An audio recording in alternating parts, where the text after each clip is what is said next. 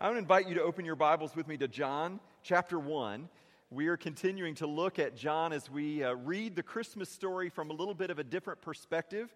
We were in the first 5 verses last week. This week we'll be picking up in verse 9. John chapter 1, I'll begin reading in verse 9. The true light, which gives light to everyone, was coming into the world.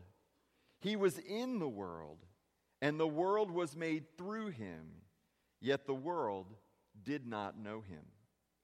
He came to his own, and his own people did not receive him. But to all who did receive him, who believed in his name, he gave the right to become children of God, who were born not of blood, nor of the will of the flesh, nor of the will of man, but of God. And the Word became flesh and dwelt among us, and we have seen his glory. Glory of the only Son from the Father, full of grace and truth. This is the word of the Lord. If you are much of a music buff, you may like music trivia and know that there is a category of music trivia called one-hit wonders. These are musicians who had one song that became very, very famous and then no other song after that. One-hit wonder from the 90s was a woman named Joan Osborne, and she wrote a song called "What If God Was One of Us?" And the whole song poses this question that what if God was like us? What if God came to dwell among us and walked around with us? What would that be like? The message of Christmas is that God has done just that. That he came to earth and he has become one of us. And this is a scandalous idea to most of the world. The scandal of the incarnation, the fact that God would become flesh, the scandal of the incarnation is really too much for most people to really handle.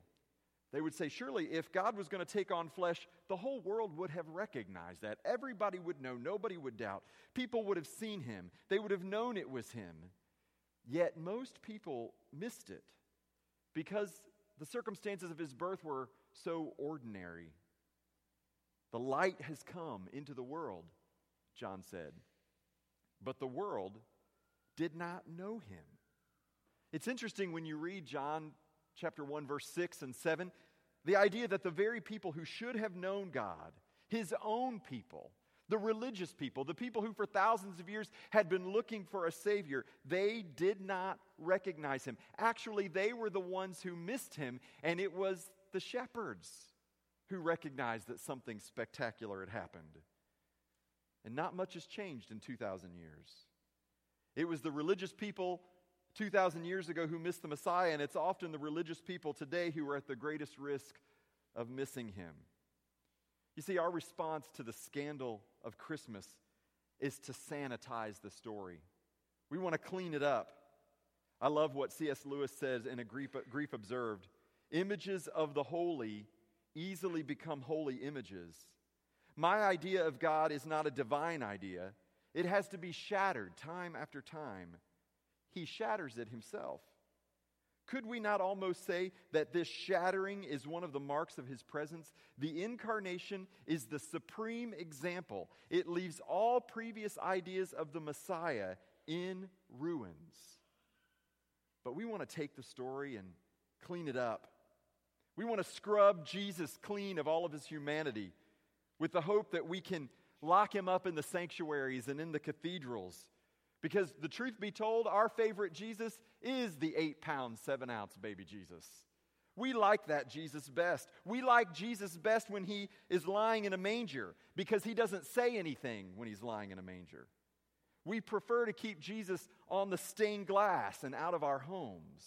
We like to keep him in a porcelain manger set and out of our schools. Because as long as Jesus remains an icon, we can run his church and our lives the way we want, with little or no interference from him. See, at Easter, I find it ironic that Christians celebrate the fact that the grave could not hold him, only to turn around a few months later at Christmas and try to lock Jesus up in a manger. But the problem with Jesus The problem that the people had 2,000 years ago with Jesus is the same problem we have with Jesus today. That's that Jesus just doesn't seem to stay put. You see, the grave could not hold him, and the manger will not keep him. Jesus coming into earth in a barn, laid in straw, born to some refugee peasants. The point is that he came into our reality just the way it is. There's an important message that God wants to communicate to us, that he meets you where you are, not where you should be. Some of you have this idea that you think, well, when my life is straightened up, when I get rid of those bad habits, when I'm doing the right thing, then maybe I'll make room in my life for Jesus. But that's not why he came. He came to meet you in the filth of your life. Let him into the dirty places of your world, because it's only when you let him in that he will pull you out. See, God has revealed himself in flesh. God did come and live among us. We know what he looked like. He looked like Jesus. But 2,000 years later, we may be asking ourselves, well, what does Jesus look like? If God looks like Jesus and Jesus was born 2,000 years ago before Instagram and Facebook, how do we know what he looks like, and how do we recognize him and so that we don't miss him today? The reality is that it may surprise you, the disturbing disguises that Jesus wears in our world today. That he still appears in the simple and in the lowly. He still appears in the places where you might expect him the least. The biggest problem most people have with the idea of the incarnation is that God in all his divine power would come down and somehow be reduced to a man. But the reality is God was not reduced. He was restrained. That God chose to limit himself in the form of Jesus. And Jesus, when he was leaving, said that he would choose to restrain himself and limit himself into the lives of those who were willing to follow him. That's why John said, and he gave those who would believe in him the right to be called children of God.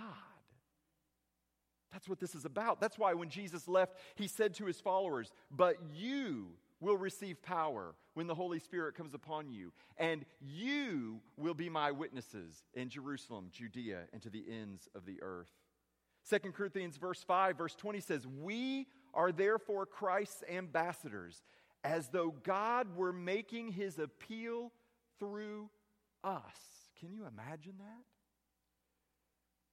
that? That God has somehow chosen to make his appeal through you and through me?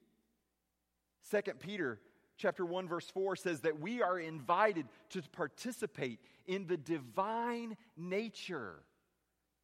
Think about that for a minute. I don't know how many of you woke up this morning and just got out of bed saying, I feel divine today. But that's what you've been invited to participate in. You've been invited to participate in the divine nature of God. This is why Jesus said in Luke chapter 17, verse 21, the kingdom of God is within you. It's no accident. It's no accident that Jesus said the kingdom of God would be within you. The idea that Christians who accept the truth that God was in Christ find that Christ, from whom God came, dwells inside of us. That the incarnation isn't just something that happened 2,000 years ago. The incarnation happens over and over again. The incarnation is an ongoing reality. That Christ's incarnation now exists in millions of Christians all at once. That the Savior currently goes about doing his work as he lives in the lives of all who believe in him, on all who call upon his name, all who are now called the sons and the daughters of God. If God looks like Jesus, then according to what Jesus says to us, Jesus looks like this. Jesus looks like you. He looks like the church. You see, Paul said, we are the body of Christ, and every one of us is a part of it. That you and I are the church, and the church is the ongoing manifest presence of God in the world today as it's empowered by the Holy Spirit. We become the Word made flesh as you care for those who are in need, as you give water to those who are thirsty, as you feed those who are hungry, as you visit those who are in the hospital and imprisoned, as you remember those who are neglected. You are the body of Christ. See, the motion of God throughout the Scripture is always from word to flesh, from word to action, from that which is spoken to that which can be seen and felt and touched. Beware of anybody who tries to reverse that flow and attempt to reduce flesh to just a bunch of words. Because that's the point of the incarnation. That the Word became flesh and came to dwell among us. And the Word speaks down through 2,000 years, and it becomes flesh in the ministry of His church, in your ministry. Joan Osborne's song asks this question: what if God were one of us? She goes on and says, just a stranger on the bus trying to make his way home. Well, the reality is, Jesus didn't come to earth and ride the bus to try to make his way home. He came to earth to help you find your way home.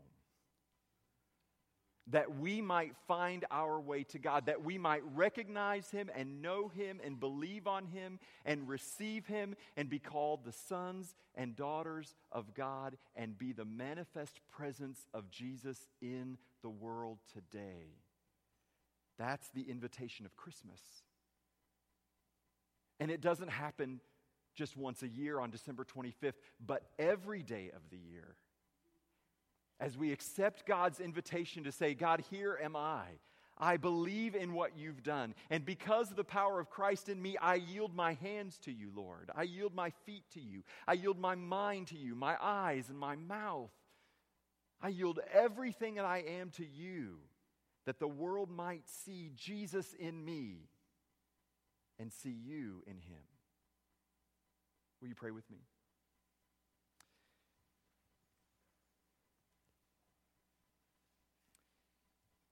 Father, we're overwhelmed by the powerful message that the Word has become flesh and dwelt among us. And yet, for us, 2,000 years removed from the reality of that historic event, sometimes, Lord, we are tempted to just take that flesh and put it back into words that we read at Christmas time. And yet, Father, that is the exact opposite of what you've called us to do. To realize that because of what Christ has done, because of His life, because of His teachings, because of His death and the power of His resurrection, that you have invited us to be His followers and to be the hands and feet of Jesus in the world today. Father, that each of us are invited to be Christmas in our homes and in our offices and in our schools and on the streets. That, Father, we may serve those in need the way Jesus would serve those in need.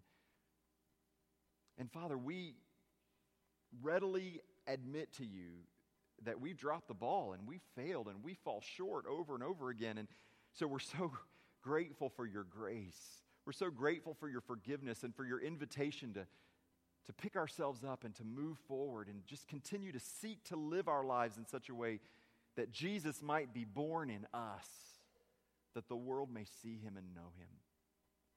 Father, for those who are here today, who are wandering in the darkness, who have yet to recognize the light, to believe in this one, Jesus, the Son of God, Lord, today I pray that the light would pierce their darkness and that they would not just receive Jesus as their Savior, but Jesus as their Lord, that they might surrender themselves to be His hands and feet in this world. Father, we invite you during this time of invitation, for your Holy Spirit to move, to speak to us, and to draw us to yourself, and to show Jesus to us. For it's in his name that we pray. Amen.